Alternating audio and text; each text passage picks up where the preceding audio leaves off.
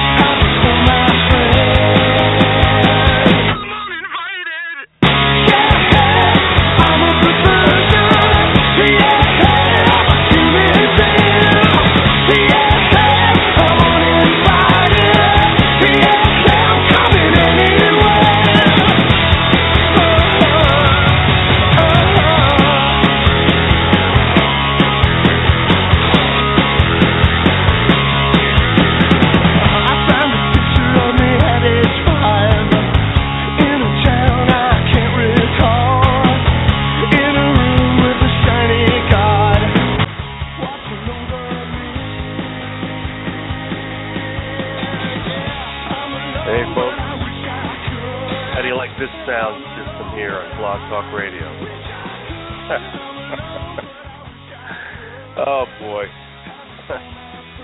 I mean, it goes from high to low, from low to high, and it sounds like crap. I don't know what to say. Not my fault. I have no control over it. That's what happens when you work on a shoestring budget. Not like Alex Jones. Of course, all these people are giving money to Alex Jones so he could fight the New World Order. Oh, God. Well, thanks for joining me. This is Dave Gahary on Who's the Bad Guy on the Overthrow Radio Network. We're going to be joined today by American Free Press reporter and writer John Friend. He's having some Skype issues, which hopefully will be straightened out shortly. But we will see. We will see, folks. I hope the music isn't too loud in the background. I know John just tried to call from Skype. It's not working. Maybe just try your cell, John, and we'll do it that way because it just ain't working. Anyway, like I said, you're listening to Who's the Bad Guy on the Overthrow Radio Network. And let me just give you some information about that radio network. Now, it's Wednesday, obviously, 11 o'clock Eastern, 10 o'clock Central, which is the time zone I'm in. John is out on the left coast, and it's 8 o'clock in the morning there. Poor guy. On Wednesdays, it's my show from 11 to 1, longest, a lot of times from 11 till 12 Eastern. Sometimes shorter, sometimes longer. On Fridays, we have Chris Petherick, who does The Farm. It's political news from a Main Street perspective. We had a couple of hosts on. By the way, that's on from 11 to 1 Eastern, same time. We've had a couple of hosts on different times, and they have been on a hiatus. Of course, the summer is, I guess, unofficially over. And I guess the 21st. Today's what, the 16th? So in 5 days it's going to be the beginning of fall. So maybe then people will be back in order and things will be as they were. But in the meantime, I am going to try to reach John on his cell phone. so we can talk about what happened to the poor guy at his job, well, his old job. What happened to the First Amendment? Don't know. Did it ever exist? I don't know. Great. I want to dig this up before I reach out to John, because this is something that, if you think about it, nowadays, the way that our right to free speech has been abridged by political correctness and by not just peer pressure and political correctness, but court decisions. When you think about that, think, well, maybe this is something new. Well, guess what, folks? It ain't. I'm going to read something to you here, and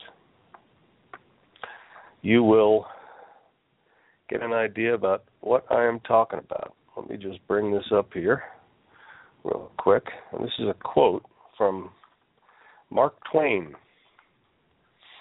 on free speech. And if you've heard it, I'm sorry. If you haven't, I'm sure you'll like it. And we all know the drill about computers and the way that computers work is that they don't. They're always sluggish. So while I am trying to dig this up, I will get John on the line. Let me call him and see if we can get him.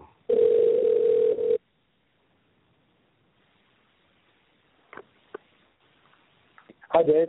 Hey, John, how are you? Hey, I'm doing good. All right, good. So we reached you. That's excellent. All right, I just tapped you in here to this line, but I don't know if I should call you from the studio, just in case we get any calls. What do you think? Do that? Because if I go ahead. I was actually listening to you. I called the studio directly, and you must not have seen me in the queue there. But I actually was. No, yeah, I did see you, but you dropped off. You were there for like 2 seconds. Oh, okay. Yeah, I'm not sure what's going on then, because I called into the studio. For some reason, my Skype's not working. My Google phone is not working. I mean, I can hear you, but there's so much distortion and static. It just is impossible to do the show that way. So, and this is the same thing that happened to me yesterday when I was trying to use Skype. So I don't know what's going on. I just set down my computer. I'm going to try to restart it here in a second. That's weird. Well, sometimes it does that. I wanted to actually talk about a quote from Mark Twain, and I'm looking for this actual article I did, or an interview I did with a peace protester, and all he was doing was just protesting drones, which I guess is, you can't do that. But here it is. I just found it. So I don't know if you ever heard of this, but I'll read this here as soon as it comes up. And he read a statement in front of the quote unquote judge when he was being sentenced. And again, like I said before, it seems like ever since this Y2K nonsense that computers have slowed down, not sped up. It says here, in his statement to the court prior to his sentencing, he read a 1,617-word letter directly to the judge, who was clearly uncomfortable with what he had to say. He quoted some powerful lines from a Mark Twain essay. Mark Twain didn't want published while he was still alive. Mark Twain called free speech the privilege of the grave, a privilege never afforded the living, save as an empty formality, not to be regarded seriously as an actual possession. As an active privilege, it ranks with the privilege of committing murder. We may exercise it if we are willing to take the consequences. Murder is forbidden, both in form and in fact. Free speech is granted in form, but forbidden in fact. Murder is sometimes punished, free speech always. Have you heard that before? You know, I don't know if I've ever heard that exact quote, but it definitely rings true, and I think it's obviously, you know, very true today in our modern context. You know, people think that we have this free country, when in reality we really don't. I mean, you can say things and do things as long as they go along with the politically correct narrative of history and you know, what's popular today. If you try challenging certain things, or even if you criticize certain protected groups of people, you know, there are major consequences. As you know, as I know, this is the second time I've had to learn this the hard way. And, you know, it's just, it totally throws a hole in this idea that we live in a free country. We absolutely do not. That's right. Why don't we start from the beginning here for the benefit of the listeners? There are some of the listeners who are going to know who you are, familiar with this story, but for those who are not, why don't you give them a little bit of background about who you are, like where you were born and what you've done, and bring it up to this point. Okay, sure. So I grew up in Omaha, Nebraska, and I went to University of Nebraska, Omaha. I studied international studies. I studied abroad a couple times. I was in Europe in 2006, studied in Peru in 2008. And, you know, I had a great time in college. I was very intellectually curious. I was very interested. Well, I've really always been very interested in history and politics, you know, and current events, economics, geography, you know, those sort of subjects. And when I got into college, you know, my interest in these subjects only expanded. And, you know, I was using the internet to read blogs and to, you know, start watching and reading alternative media. I was a huge fan of a program called Democracy Now!, which is kind of a leftist sort of anti-war, you know, pro-environment, you know, anti-Wall Street type news outlet. It's run by a lady named Amy Goodman, I believe. I believe it still is anyway. It's been a long time since I've... Yeah, I used to actually be on the radio with her in New York City. Oh, did you really? Mm-hmm. Oh, wow, I didn't even know that. Well, yeah, I mean, I was watching Democracy Now! Every day. I was reading guys like Glenn Greenwald. I was reading antiwar.com and, you know, some of these other sort of, again, anti-war, anti-Wall Street, you know, pro-environment type groups. I graduated in 2008, in December of 2008. And if you remember, I'm sure you do, and most of our listeners probably do, that was the exact time that the whole Wall Street bailout went down. And, you know, it was very clear to me, this was even reported in you know, mainstream news outlets like the New York Times, that, you know, all of these Wall Street bankers and these insurance firms essentially defrauded, you know, millions of people. You know, they were engaged in very illegal, you know, criminal and exploitative business practices with these mortgages they were selling and how they were trading them and securitizing them. And, you know, it was just a big mess, and they basically wrecked the economy. And instead of being arrested and punished for their criminal deeds, these guys were rewarded with a bailout. And, you know, so this is going on right when I'm, you know, graduating and learning in the classes I was taking, you know, that America is a country where, you know, the government doesn't interfere in the private sector, and, you know, everybody's got to work hard for their money, when in reality that was not the case at all. You know, these bankers were clearly committing criminal acts, and the government was interfering and rewarding them for their criminal acts. It was absolutely outrageous to me. And, you know, so all this is going on, and that had a huge impact on how I viewed the government, how I viewed the media, because in many cases the media is actually running cover for these criminals, and they were at the time, and they certainly are still today. So, you know, by the time I graduated college, and, you know, after reading all the alternative media I was, and, you know, being very critical of the war in Iraq, and, you know, the torture programs the CIA was involved in, and, you know, I was just learning so many things that are really kept hidden from a lot of people, and unless you do, in fact, consult the alternative media. And I was just outraged. I mean, it was very clear to me that our government was very corrupt, that our media was very corrupt, And, you know, I was very interested in journalism. I started my own, you know, personal blog, mostly just to kind of practice my writing skills and get some ideas out there. And, you know, that's sort of where I was when I moved to San Diego, California. I moved to San Diego about 7 or 8 months after I graduated from college. And while I was in college, I used to go to this, it was sort of like a discussion group that met at this restaurant just right near my house where I lived at. And, you know, we'd meet at this restaurant once a week usually and, you know, screen a documentary and then talk about it. And again, this was very, you know, a lot of it was very anti-war, anti-Wall Street, you know, along those lines. Nothing too controversial, sort of leftist, you could say. And, you know, I was looking for a group like that when I moved to San Diego that I could, you know, meet up with and participate and have these discussions with. And I went on the internet, and the very first group that I found, sort of, you know, like an activist type group that I found, was a group called the San Diegans for 9/11 Truth.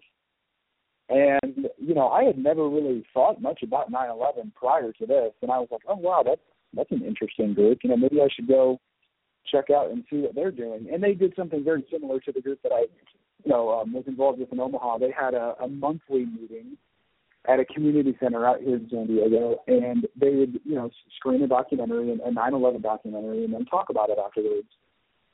So that's what I did, you know. Shortly after I moved here, it was probably within the first 2 or 3 weeks that I got here, I attended my first San Diegans for 9/11 Truth meeting, and we watched Loose Change, I believe it was, and I was just so shocked. I could not believe that the government even lied about 9/11.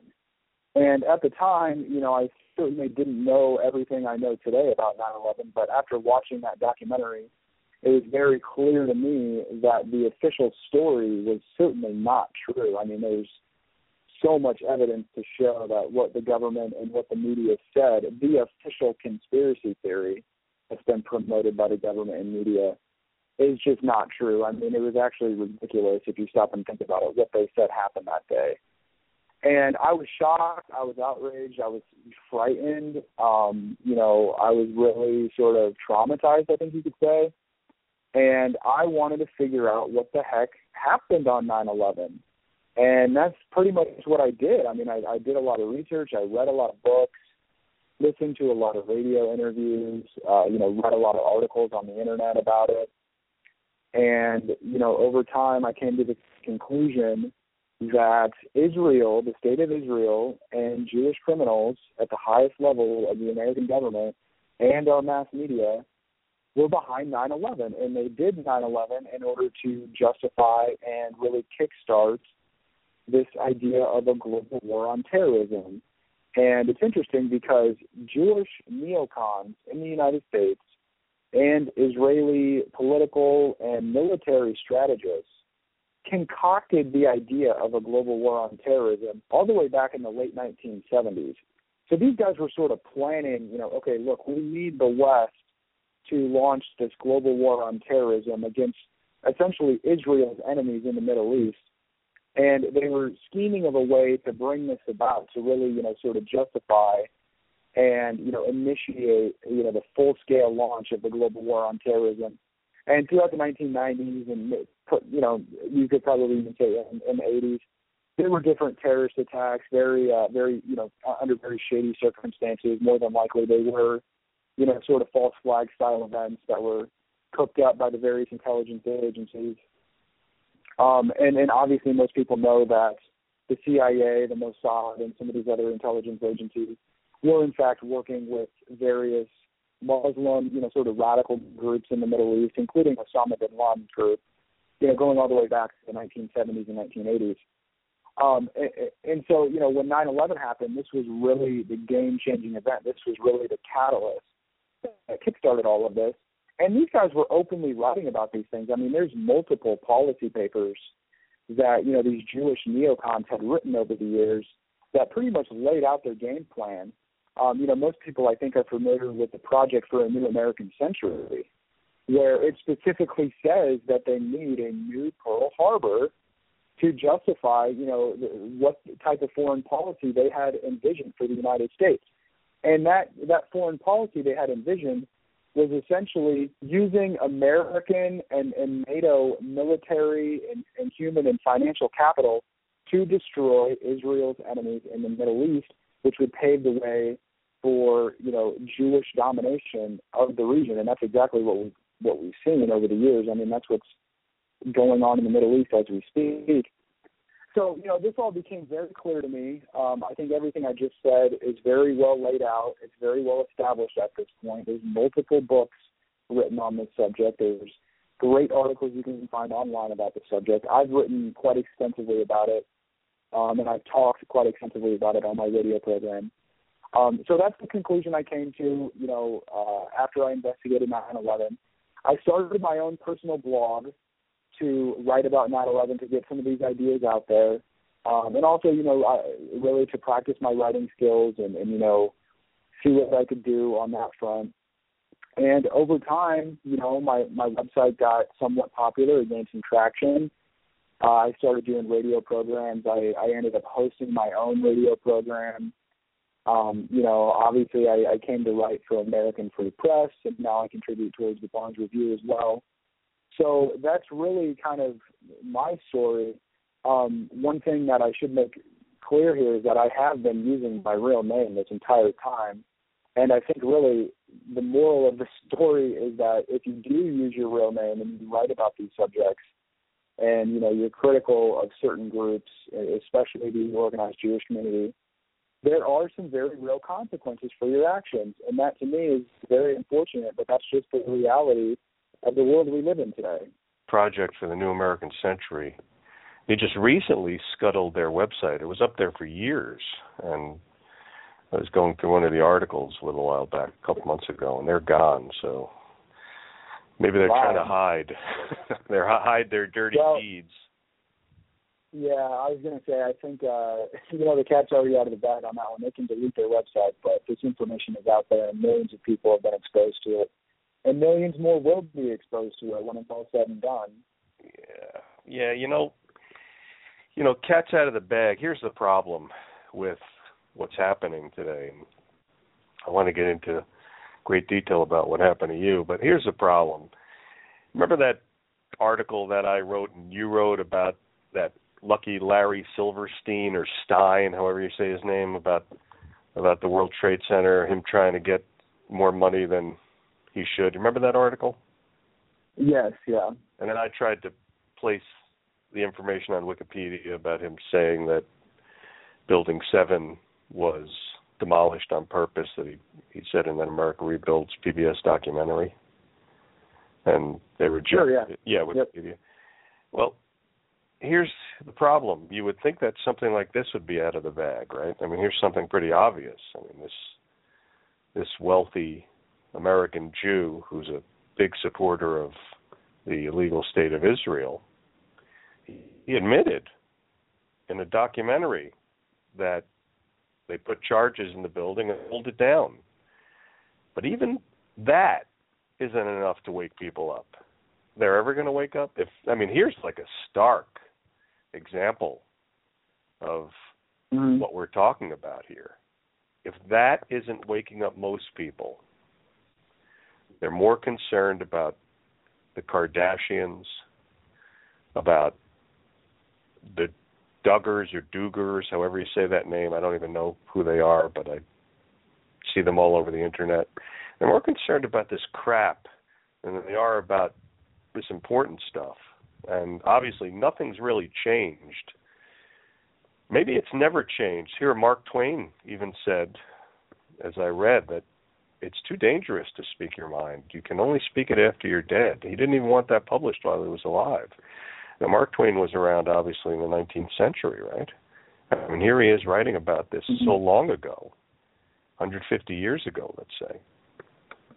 Do you think that there's really any hope for humankind that we're going to be able to, or the mass of us, critical mass of us is going to be able to move away from the distractions that are created by the elite media and really focus on the important things and get to the bottom of it? Or do you think that there's just really a very tiny minuscule group of individuals such as you and I and other people like us who really want to get to the bottom of everything, regardless of where the truth leads?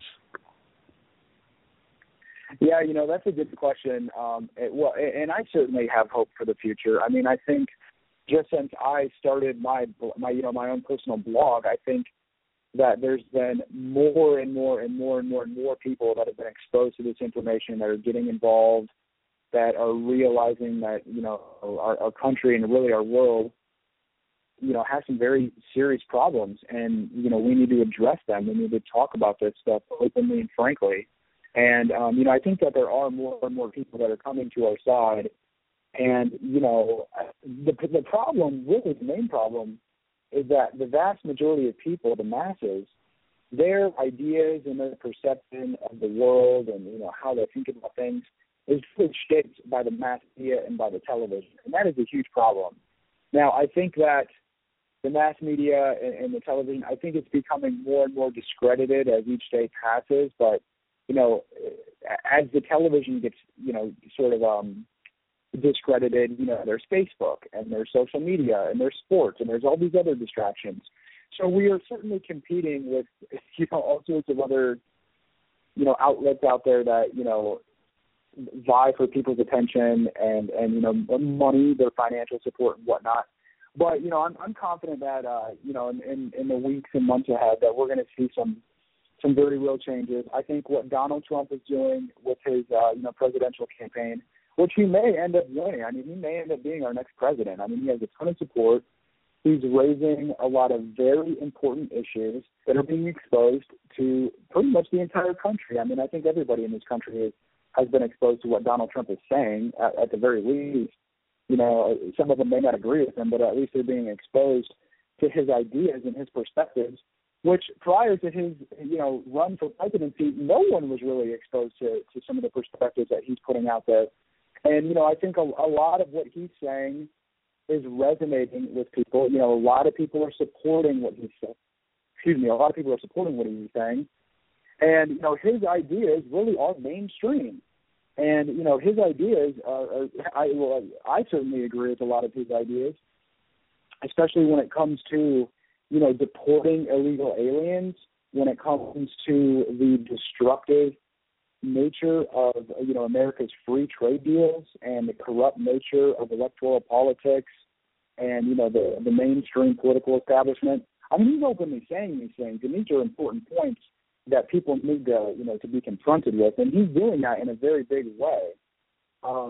So, I mean, I really do have hope for the future. I think that, we are making progress. I think that is reflected in the amount of traffic our websites receive.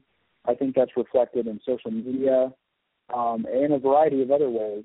So it's really just a matter of time, in my opinion. Now, are we going to be able to convince everybody to get on our side? No, I don't think so. But we don't need to convince everybody. We need a small, dedicated minority that's willing to do what it takes to really make change in this world.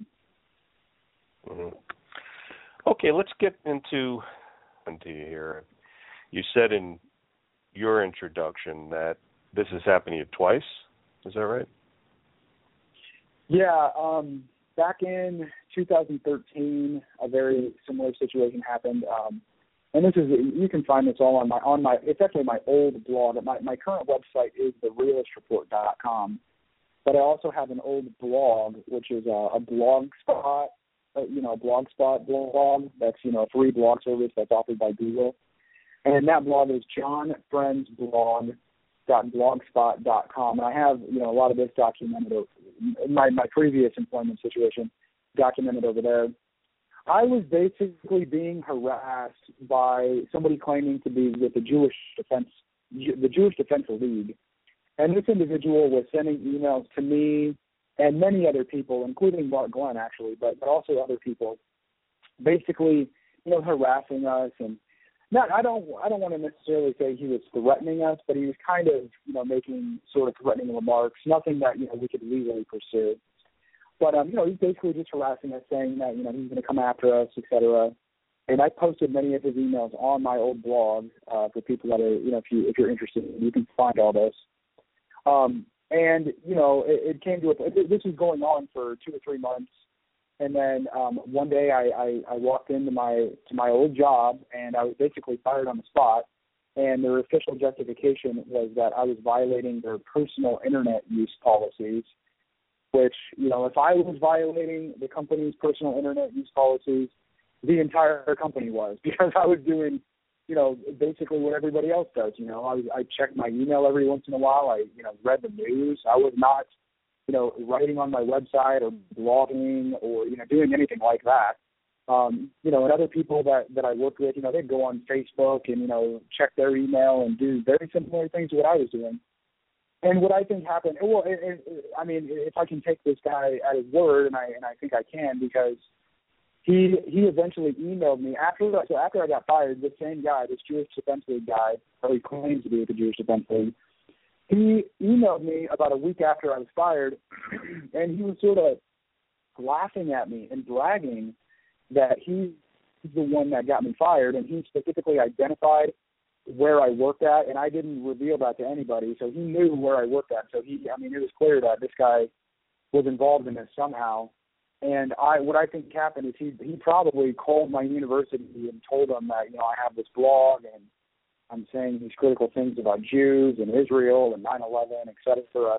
And, he put some pressure on him to essentially terminate my employment, and that's exactly what happened. Yeah, you can't. So this was January of 2013 that this happened. So this was a couple of years ago. Well, almost 3 years ago. Mm-hmm. And how long did you work for them, you said? I was working for this company for, I want to say it was like, let me think here, 2010. It was like 2.5 years I worked there. And, to my knowledge, I never had any, complaints, any, disciplinary action. I mean, I felt I was a pretty good employee. I mean, I had progressed, and been promoted a couple different times, since I first began working there. And, frankly, it wasn't something I wanted to do the rest of my life. It was just a job I worked at so I could, pay my bills. But, I was a good employee, and I thought I was an asset to the organization, and I think my record would reflect that.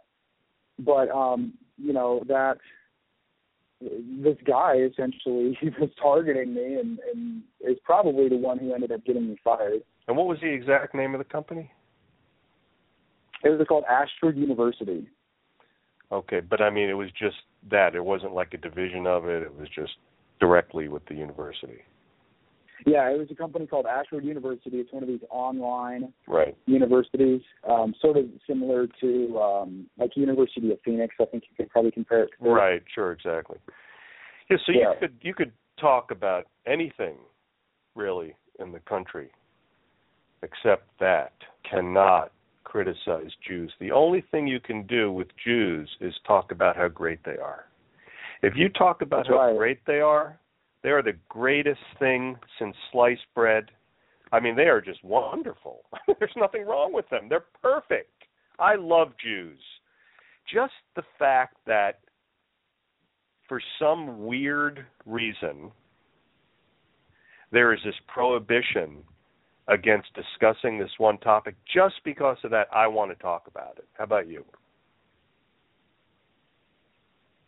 Yeah, exactly. I mean, that kind of raises some red flags, right? I mean, this is the one group. Well, I wouldn't even say it's the one group. It's the main group you're not supposed to critically discuss and certainly not criticize. I mean, it's gotten so bad now where, I mean, you can't criticize homosexuality. You can't criticize, blacks for committing outrageous crimes against whites. I mean, the political correctness is so out of control and ridiculous. You can't criticize anybody except for white people. Right. The only people you're allowed to criticize are white people. You can blame white people for all the wrongs in the world. You can, write blogs and books and go on radio shows and go on Facebook and just trash white people, specifically white heterosexual males, the very people that founded this country and invented all of this technology we use today. Those are the only people you're allowed to criticize. If you criticize Jews, if you criticize blacks, if you criticize illegal aliens or just, legal third world people living in the United States or Europe, if you criticize women and feminism, you are the ultimate evil. And, people are being persecuted for standing up to the beliefs all across the country. I recently signed back up on Facebook, and I've heard from 2 or 3 different people just in the past day or so saying that they themselves have been fired from their jobs for doing very similar things to what I'm doing. I mean, I don't know the exact circumstances of some of these other people that have contacted me, but, I mean, just the fact that there are other people out there being persecuted and being fired from their jobs and being, ostracized from their families and stuff like that, simply for having an opinion on these very controversial issues, that to me is a huge problem. And frankly, it's totally un-American. It runs counter to every single principle this country was founded upon. It's outrageous and it's unacceptable. Then they're getting away with it. And they're getting away with it, yeah, and it's got to stop. And people got to stand up, and they got to support people that are doing this and risking their lives essentially. And you have to stand up and you have a child. Yeah, I do. Yeah. So somebody depends on you. Jew from this terrorist organization, Jewish Defense League, may have known that. If this Jew knew this about you, all this intimate details, you may have known that. So, and I mean, like you said, all this stuff is documented. This isn't anything, this isn't an epiphany for us to be talking about this. In fact, it's quite boring that we have to mention it over and over again in such a way that, people should already know this stuff. I mean, there is an assault on freedom of speech by Jewish groups. There has been for many, many decades. They don't like it when people are allowed to speak their mind, only when they're allowed to speak their mind. But then when we say something like this, we're the bad guys. And exactly. Yeah, and like I said, this, I know this. Go ahead, I'm sorry. No, yeah, you're right. And what's interesting is if you look back in like the 1940s, 1950s, 1960s, Jewish organizations were the leading proponents of free speech because all of these radical leftist, Marxist Jews were out there, propagandizing the public, and they basically wanted free speech for Jews at the time. Once their very radical, anti-white, anti-American ideas became mainstream in the universities, in the media, then they reversed course and said that we can't have free speech. So it's interesting how they pursued this strategy. They were the original proponents of free speech because all of them practically were radical, anti-white, anti-American communists. Now that their ideas are mainstreamed and institutionalized really in this country, now they're the leading proponents, against free speech. Right. So basically what the Jews are doing, anything that supports the Jewish agenda is permitted. Anything that runs contrary to the Jewish agenda, whether it's multiculturalism, diversity, the promotion of homosexuality and sexual degeneracy, massive third world invasion of the West, you name it, anything critical of 9/11, anything critical of World War II and the fake Holocaust story, they're totally against free speech on those subjects. Right. Anything. I mean, even referring to them as a Jew is not acceptable. I mean, you could say, well, this guy's a Christian, this guy's a Muslim, this guy's a Jew. Whoa, excuse me? We're Jewish? Now, you see, even that point, and you know what? They're going to get away with it. And the reason is, it's not because of you or me or people who are awake, and we like to think we're wide awake, but it's because of everybody else. It's because of your neighbor who doesn't spend enough time paying attention to these free speech issues. Because of them, the Jews are allowed to have their way. And it's not just because they block vote and because, obviously, that there's an inordinate number of Jewish billionaires who have an axe to grind with mostly, like you said, white civilization, because they're not white, they're Asiatic.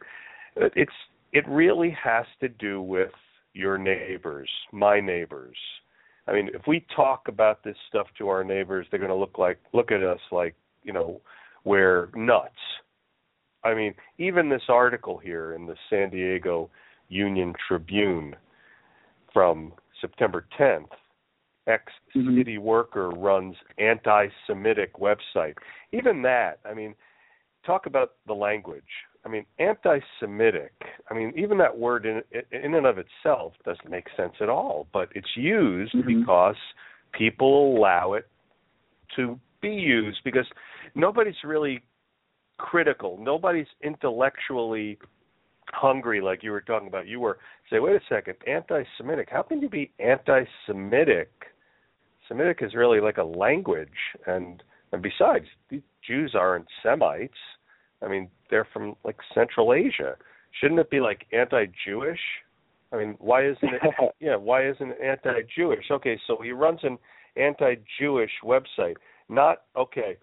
This is what it could have said. Ex-city worker runs pro-American website. Exactly. It very well could have said that, and it would have been totally accurate.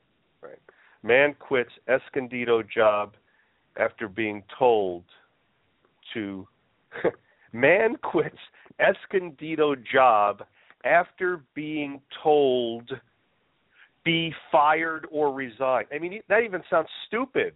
Does that make sense? Man quits Escondido job after being told be fired or resign. Mm-hmm. Is there something wrong with that English here?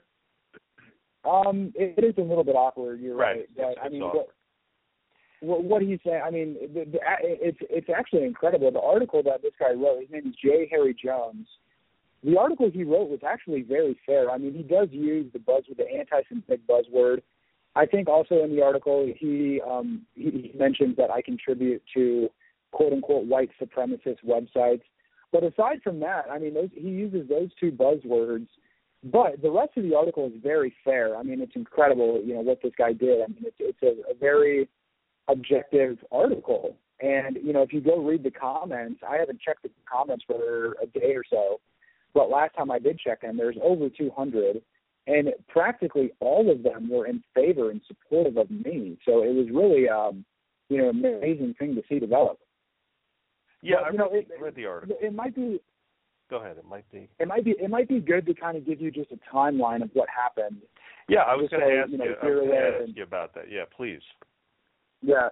Okay, so basically I started working in a part-time capacity for the city of Escondido.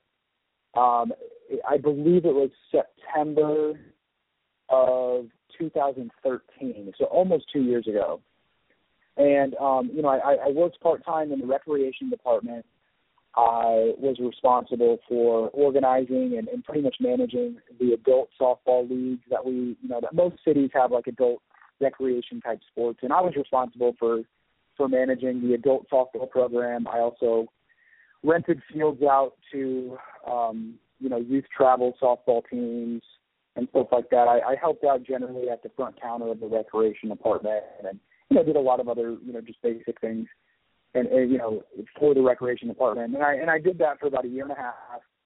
And I was looking for a full-time job with the city. I have a master's in public administration, and I really wanted to get involved in working for a city or county government or something like that. And I'd been applying for jobs with other cities, with the county of San Diego, also with the city of Escondido, and a position opened up in the city manager's office. And a lot of cities, certainly in San Diego, but really all across the country, a lot of cities, their form of government is they call it a city manager, city mayor, or city manager, city council type organization. That's kind of generally how it's referred to. Well, and what it basically means is that there's an elected mayor, an elected city council, and then there's a full-time professional public administrator that manages the city, that oversees the day-to-day operations. That consults with city council and advises city council, and is responsible for all the different departments in the city, is responsible for any sort of operational type thing relating to the city. And I worked in that office, and in this office, we worked pretty closely with the mayor, with the city council members. We were right next to the city attorney and the city clerk. I kind of got to know, when I started working full-time in this capacity, I kind of got to know a lot of the department heads, and then obviously city council and the mayor and stuff like that. And my position was certainly, I was not implementing public policy or formulating public policy. I was, it wasn't a very high-level position at all. It was basically an entry-level, sort of clerical, administrative, and customer service type position. And it was great. I mean, I really enjoyed my job. The people that I worked with were great. They were all very nice and very passionate. I was, frankly, very impressed with how the city was managed and governed. It was very good. I mean, these people knew what they were doing, and they did their best to make sure that they were providing, high-quality customer service to everybody. They were trying their best to improve the city, to encourage and foster economic development, stuff like that. So, I mean, I was very impressed. I didn't see any corruption or anything like that. Most governments get a very bad rap, and people think they're corrupt and this and that. But I didn't see anything like that going on at the city of Escondido. Again, I was very impressed with everybody, and I had a great time. I got to know a lot of people. It was just a great experience, really. And the thing is I knew that at some point somebody was going to discover my website. I mean, I'm using my real name. It's not very difficult to find my website if you just do a simple Google search.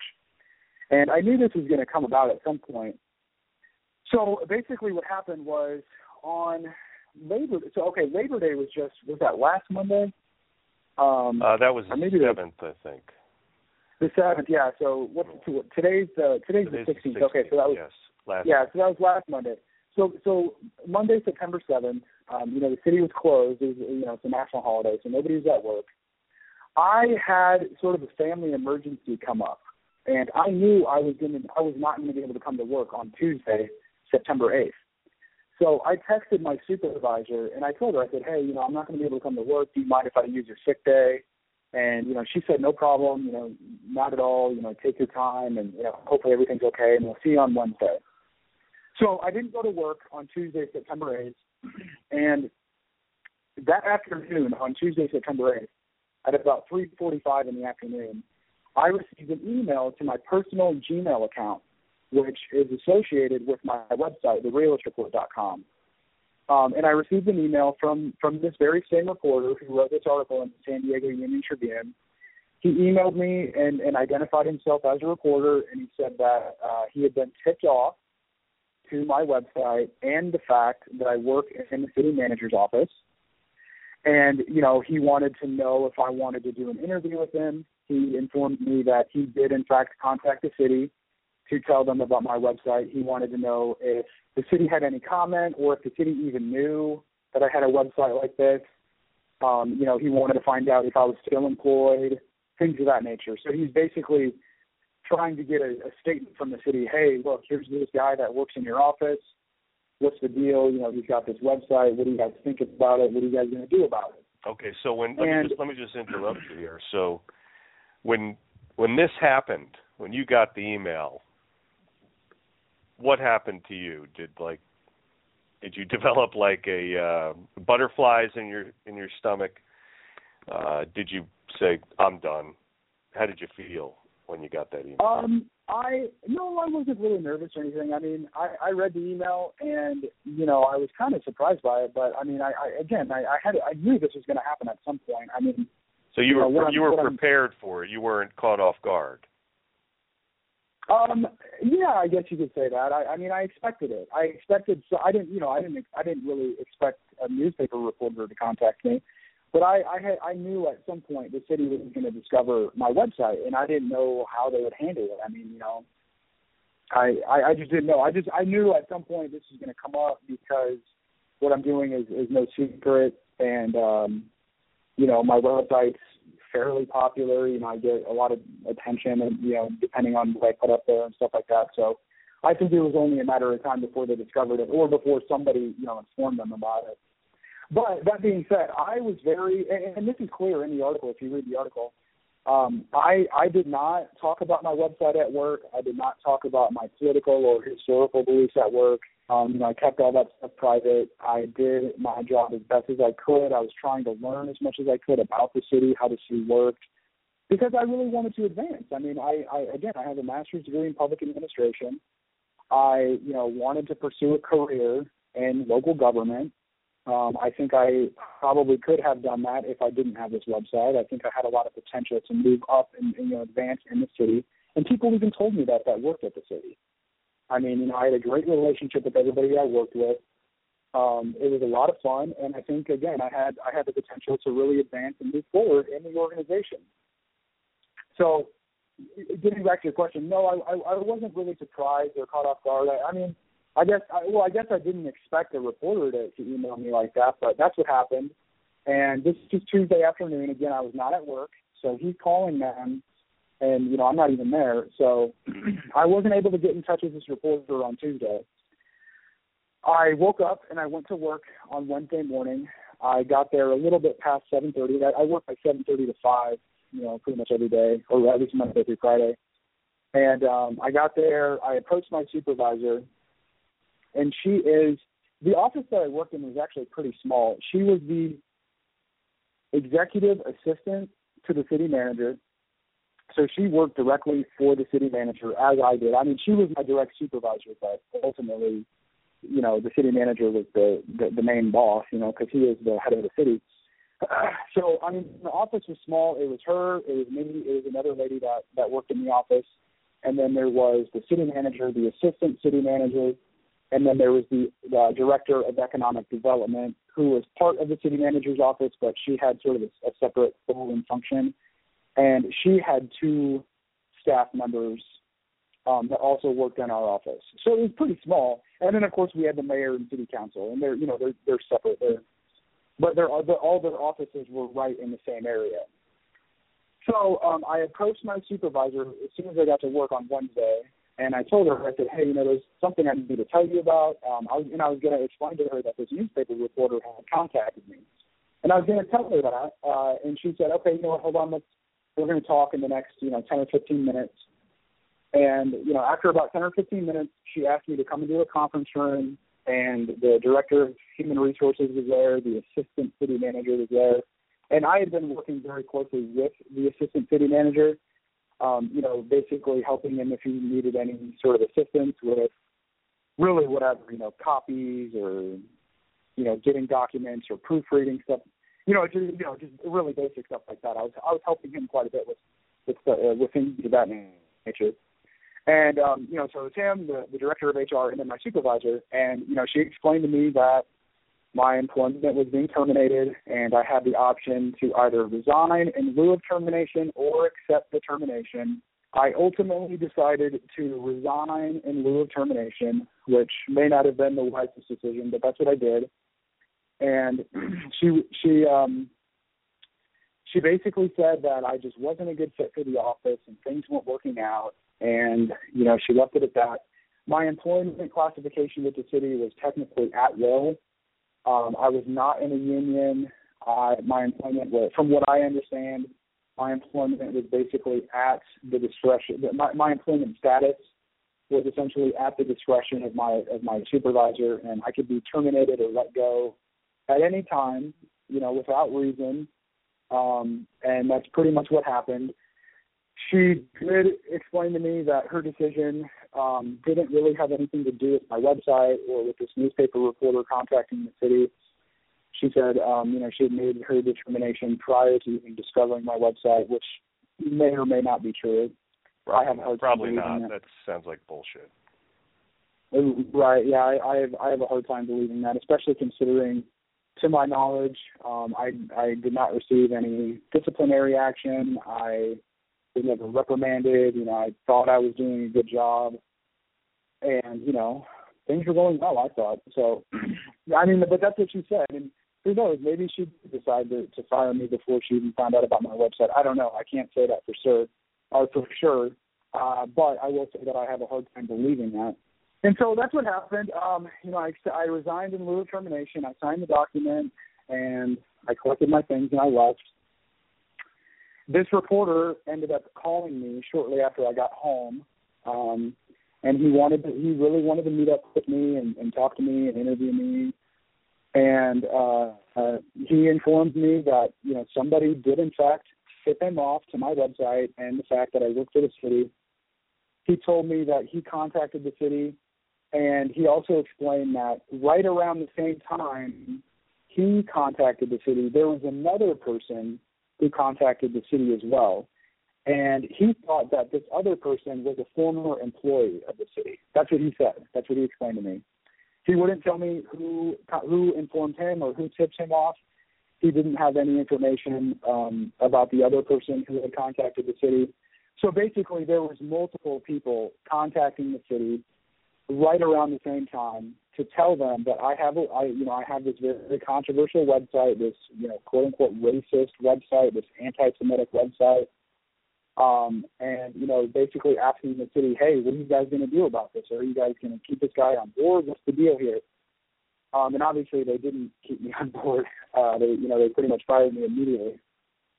So I decided to meet this reporter. I met him on Thursday morning. We went to a local cafe. We actually live in the same city, which is kind of funny. And we met at this local, breakfast spot and just had a very, it was like 30-minute conversation. I did not want anything on the record. He wanted to record the whole thing, and I told him that if he wanted to quote me, he would have to do it via email. He could send me a list of questions, and I'd be more than happy to respond to them, which is what ended up happening. But we talked for about 30 minutes. I kind of explained my background, where I came from, how I got into this, sort of like what I did at the beginning of this conversation with you here today, Dave. And I kind of elaborated on my views of 9/11 and World War II, my perspective of World War II, including the fake Jewish Holocaust story, which I do write quite a bit about on my website and for American Free Press and the Barnes Review, for that matter. And, the conversation was about 30 minutes, and I ended up leaving. He emailed me later that day with a list of questions, which I responded to, and I sent him a photo of me holding a copy of American Free Press, so we got lots of exposure when that went in the newspaper, when that went up on their website. Right. And he ended up publishing his article. It was published on the San Diego Union Tribune website on Thursday, September 10th, and it was in the print edition of the San Diego Union Tribune on Friday, September 11th.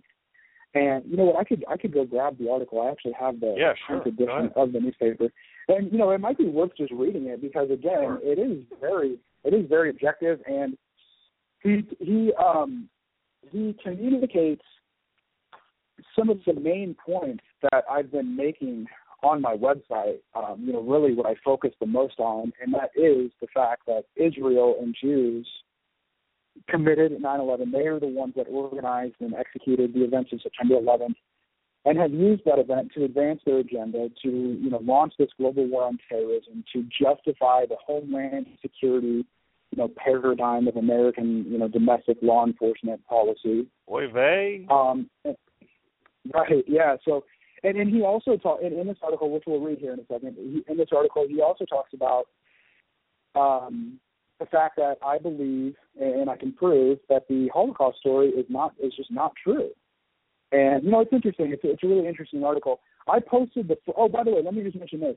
If you guys go to my website, my personal website, thereelistreport.com, you'll see a category up on the main menu bar that says City of Escondido. I've posted a number of items there, including the full Q&A that I did with this reporter. I posted the full thing, and he did use some of the quotes that I sent him from this Q&A in the article. But I posted the full thing there. I also posted a couple emails that I've exchanged with him and an email that I sent to the city, some of the city people that I worked with, attempting to get clarification on some things, which of course I didn't hear back from them. I didn't expect to hear back from them, but I thought I'd at least try to get some clarification before I started talking about this stuff publicly. So there's also some other things. There's actually it's interesting. After the story came out, and again, if you read the comments on the actual article, on the one that's published online, pretty much all of them are very supportive of me for the most part. I mean, it's probably 85-90%, supportive of me, and I'm not sure if you have that article pulled up. I do. 200, how many comments are on there? 201, and I didn't go through all of them, of course, but I went through the ones on your site, and yes, I would say probably 95% or more are supportive. Yeah, so and that's interesting. And there's actually even some people I knew personally, one of my neighbors, and also other people that I've worked with that left comments on there saying, hey, look, you don't necessarily have to agree with everything John says, but he should be able to say it, and he's a good guy, and this and that. Right. So it's really been an interesting story. Did you grab that paper, Joe? So, yeah, I did. Yeah, let me go ahead and read this. So this. Okay, go ahead. I'm going to actually walk around on my cordless headset and smoke a cigar while you're doing that. How about that? Okay. How does that grab? Sounds good. All right, go ahead. I'm listening. Hey, that's fine with me. Yeah. So the article is titled "Ex-City Worker Runs Anti-Semitic Website," and then the secondary headline says, "Man quits Escondido job after being told to resign or be fired." And it was written again by a reporter for the San Diego Union Tribune named J. Harry Jones. And the article says here, a 29-year-old clerical employee in the Escondido city manager's office was forced out of his job this week after city officials learned he operates an anti-Semitic website and is active in a movement that blames Jews for the 9/11 terrorist attacks. Now, it's interesting because this article was published on September 11th, and he says right here in the very first sentence that, I'm involved in a movement that blames Jews for the 9/11 terrorist attack. Now, if people out there that are reading this with a critical mind, they're going to read that and say, oh, my gosh, why would he say that? Let me go find out. Let me go on the Internet and see what I can find out about Jews being responsible for the 9/11 terrorist attacks. And, I think there's I hope that there's, more than one person that did that. Hopefully there's all sorts of people that were like, oh, wow, that's interesting. Why would he say that? You know what I mean? Sure. So I thought that was great, the way he put that right in the very first sentence here.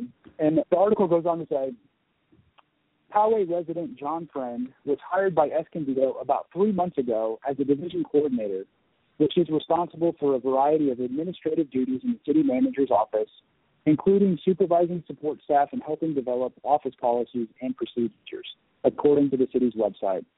And just to be clear, I was really not in a supervisor capacity by any means. I think he got that from the actual job description posted on the city's website. But just to be clear, I was not supervising anybody. But it sounds better to say that. Yeah. Okay, the article continues. City officials said they were unaware at the time that Friend is an outspoken blogger and contributor to several white supremacist publications. Mm-hmm. So there's the two buzzwords, anti-Semitism and white supremacist. You're a skinhead, John. Right. The article says, Friend told a reporter he finds inspiration and guidance from America's founding fathers, as well as white Christian patriots such as Adolf Hitler and Joseph Goebbels.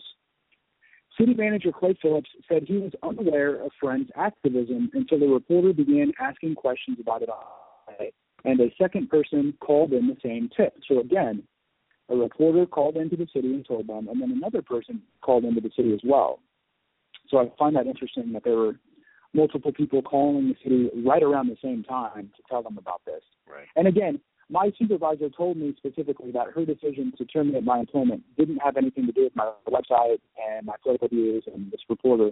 However, this article published in the San Diego Union Tribune makes it very clear that that was, in fact, why I was forced out, right? I mean, they're basically saying, look, this guy was forced out of his job because of this. Mm-hmm. So, again, I find that interesting. The article continues, Friend, an at-will employee for the city, said he was called into his supervisor's office on Wednesday and given the option of stepping down or being fired. He chose to resign. Though he enjoyed his job, Friend, who had previously worked part-time in Escondido's recreation department, said he wasn't surprised he was ultimately let go.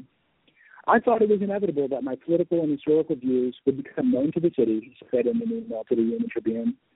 I thought that their knowledge of my writing, publishing, and speaking activities, as well as the political and historical perspective I openly espouse, will ultimately result in my termination. Phillips said he could not comment in detail about the situation because it's a personnel issue. However, he said, John worked in this office, and I did find out about some of his writings on the Internet, and it certainly raises concerns for the city and for me personally as his boss. That you can speak your mind. Right. Yeah, it's a concern that people should have opinions. Yeah, go ahead. Yeah, exactly. especially politically incorrect opinions. Exactly. And it's not even opinions; it's just like basic facts that I'm stating publicly. You know, no good, in John. many cases. Yeah, I mean, in many cases, I'm quoting Jewish publications and Jewish writers and authors and activists themselves. I mean, I'm quoting these people. You know, we do control the media, and I'm glad we do. Right. Yeah, they're openly saying these things. They're writing about these things. So, anyways, this sentence is interesting. It says here, sources said friend kept his political beliefs quiet while working and was generally well liked in the office. Interesting. Mm-hmm. So I didn't say anything about this, and most people seem to like me. It goes on to say, in an email interview with the Union Tribune, Friend said he didn't list any of his writings or website work on his resume or in his job interview, but neither did he try to conceal his political or social views.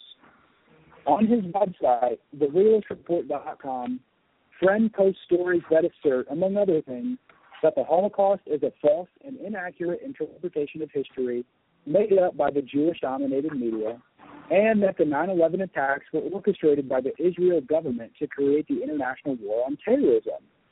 Wow, what a huge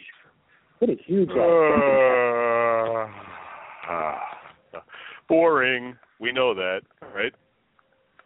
No, I mean that's huge. I mean those are again the two main points I'm trying to communicate to the world. Right, and you're not being deceptive at all. You're using your real name. You're not hiding anything. You're letting everybody know exactly what your opinion is. Exactly. Yeah. Yeah, and I mean this guy puts this right in his article. Hey, this is what John Friend asserts. I'm not saying it's true. I'm not saying it's false. I'm not saying it's right or wrong. This is just what he's saying. Maybe some people went and checked out if what I said was right. And I think if people do, they will quickly discover that what I'm saying is exactly right.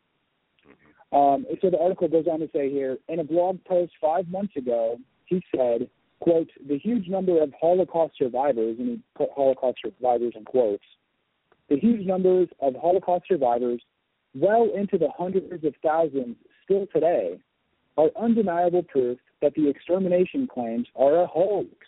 The Nazis kept them alive as best they could under nearly impossible circumstances. The real mass murderers were the Western Allies. Again, something that all they have to do is read, and they find out that this is true because the Germans were not the efficient killers that the Jewish-controlled media wants us to believe. But this is so revolutionary, the stuff that you're talking about, that we cannot let this information out. That's right. The article continues here. In his email to the Union Tribune, Friend said he considers himself a white Christian American patriot. That's hard. Philosophical. Yeah, he can't be a white Christian patriot in America anymore. Friend considers himself a white Christian American patriot who finds philosophical and intellectual inspiration from America's founding fathers. I have also researched and studied a number of important yet completely marginalized and in many cases demonized white Christian patriots, including Adolf Hitler, Joseph Goebbels, George Lincoln Rockwell, the founder of the American Nazi Party, and many others. Friend said while he is highly critical of the federal government, he was impressed with the leaders and employees of Escondido and that he enjoyed his time there. Mm-hmm. And that is the end of the article.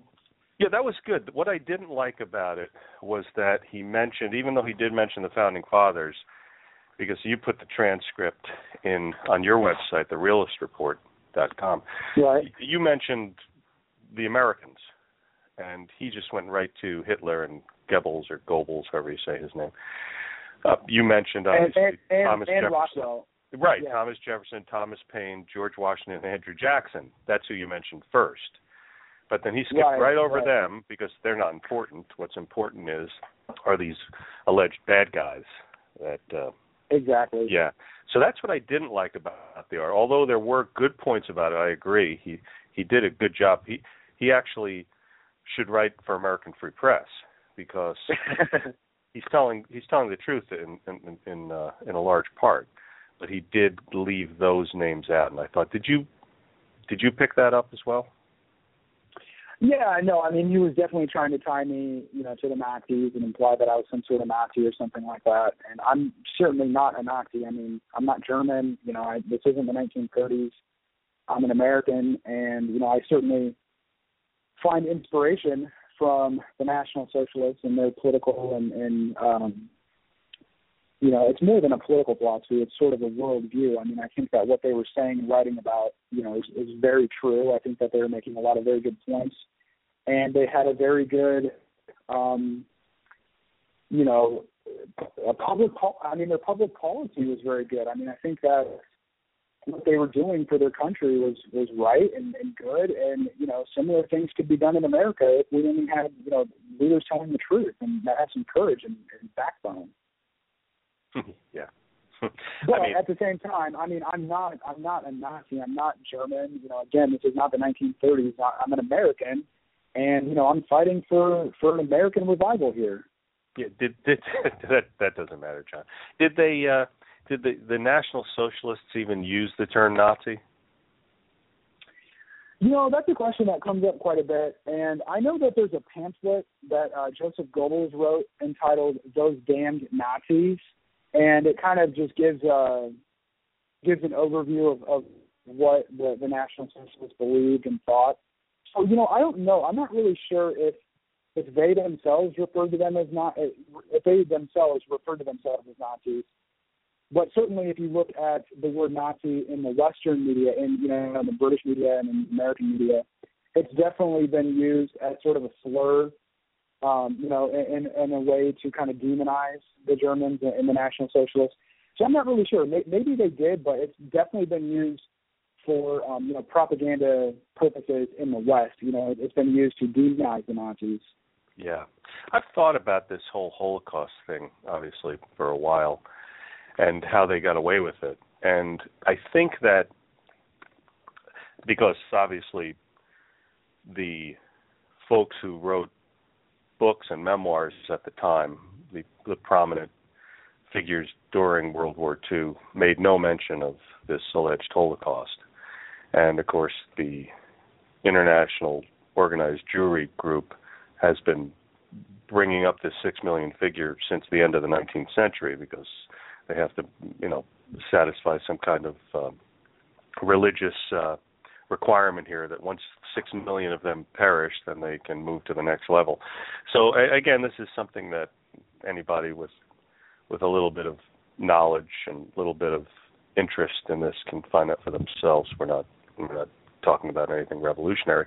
But could it be that the Holocaust myth has been able to be propagated so successfully because it was part of the Allies' decision that, yeah, let's make the Germans out to be as bad as possible, and we'll just go along with what these Jews are saying. Do you think that it's not just the Jews who are saying, we have to, this Holocaust thing, which obviously the Holocaust and Israel was not very important until really the so-called Six-Day War. That's when they really started to hammer this stuff home. Do you think it's because the Allies wanted to make the Germans the bad guys that it kind of dovetails into the whole elite New World Order scheme to dominate any country that desires to be nationalist?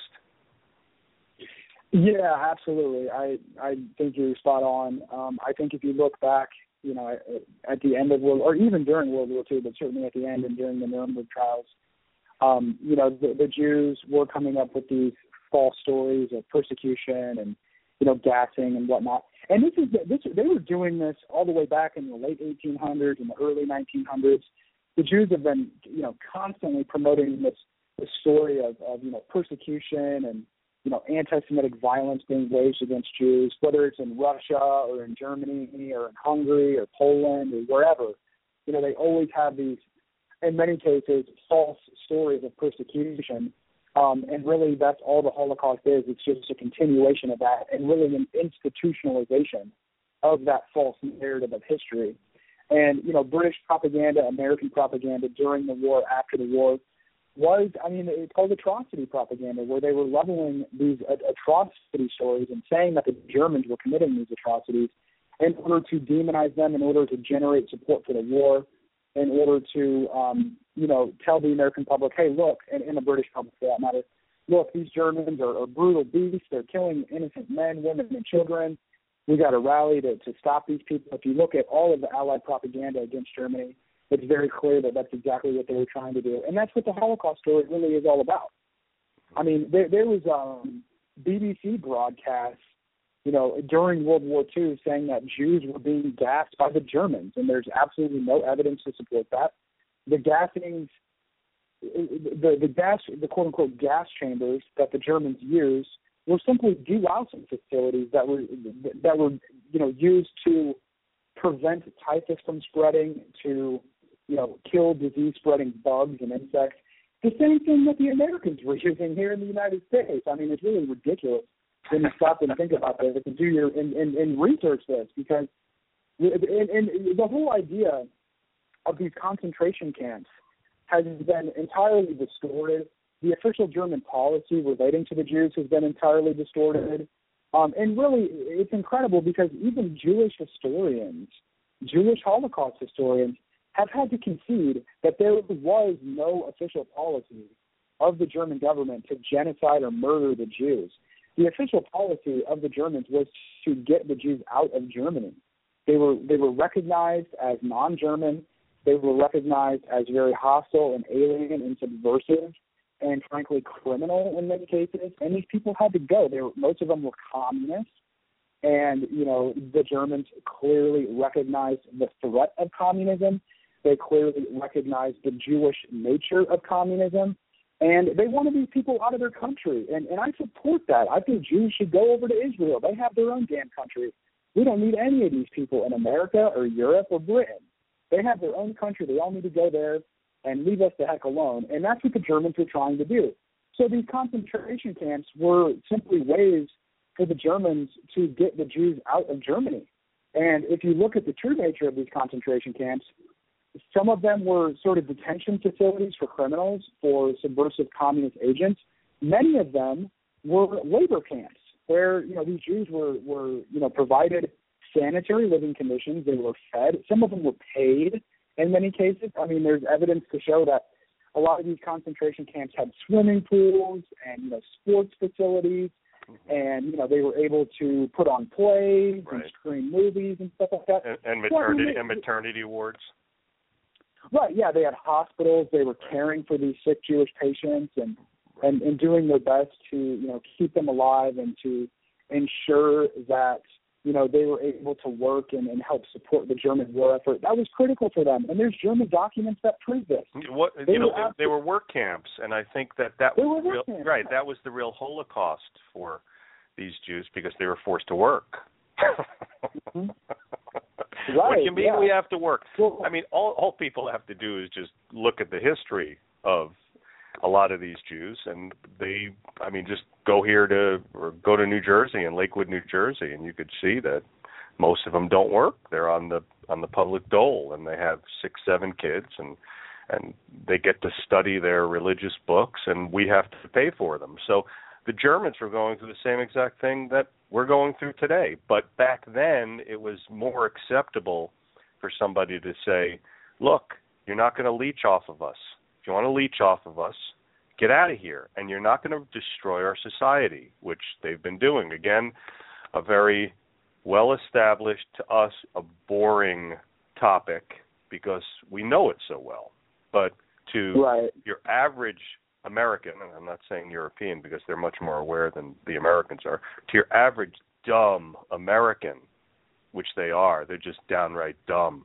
I mean, all you have to do is look at the geography quizzes that have been given to Americans. I mean, they come in last or very close to last over many decades. They don't know anything. So for them to understand this, forget about it.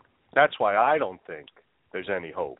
I know you do, but I don't think there's any hope. The problem with the Holocaust story and the 9/11 official story, and many other official narratives of various events, but especially the Holocaust and especially 9/11, the propaganda that is associated with it, the propaganda that's associated with instilling these ideas, these narratives of history in our minds, perpetuating them and reinforcing them, it's all very traumatizing. It's all very emotionally exploitative.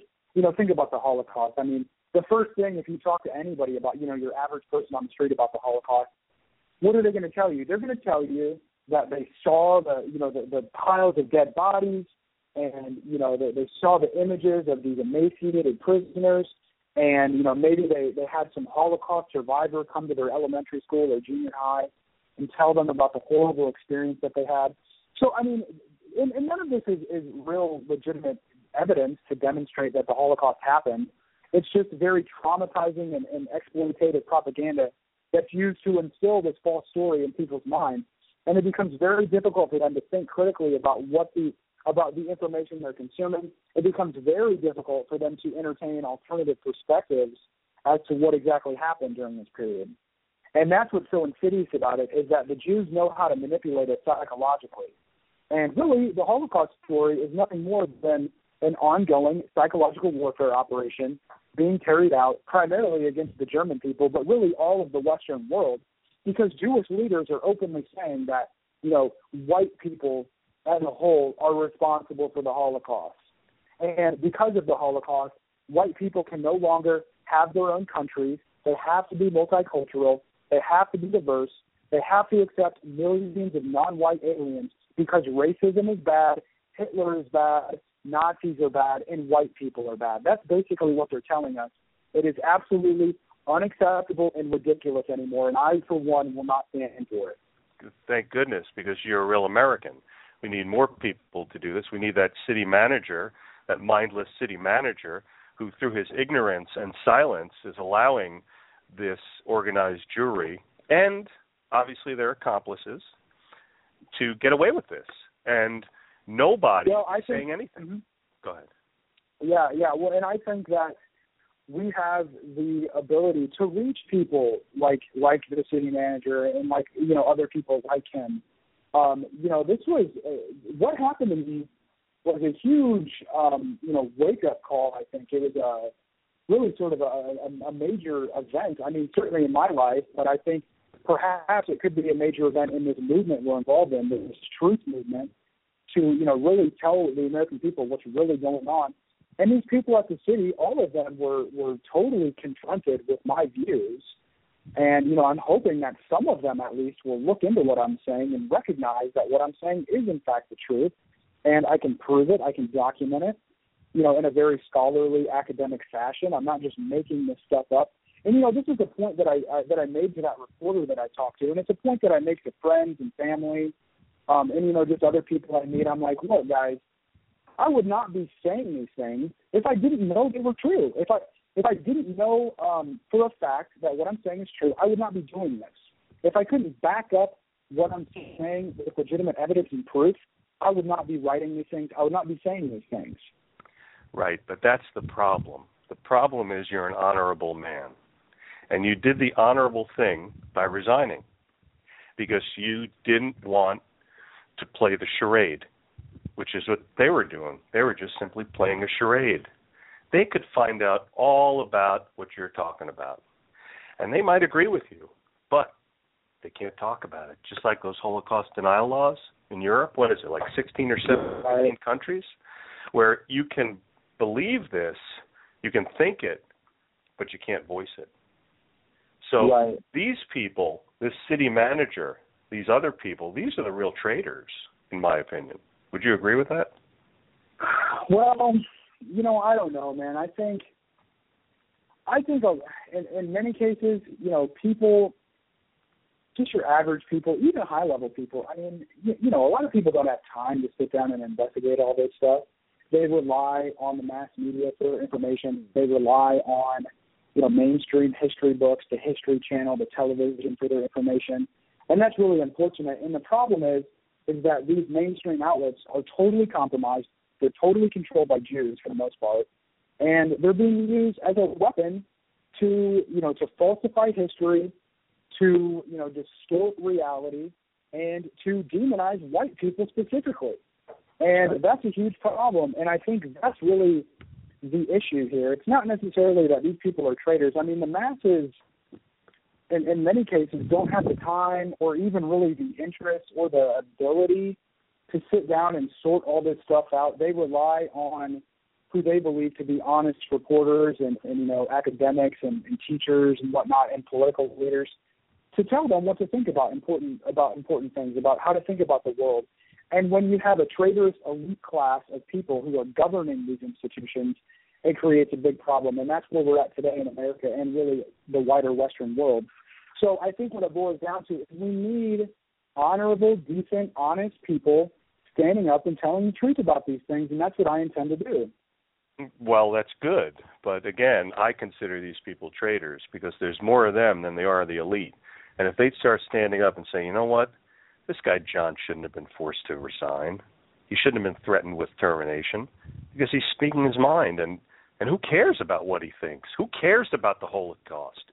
Who cares about anything? Exactly. When I was mentioning the 6 million number, you, of course, are familiar with Professor Jim Fetzer, as I am.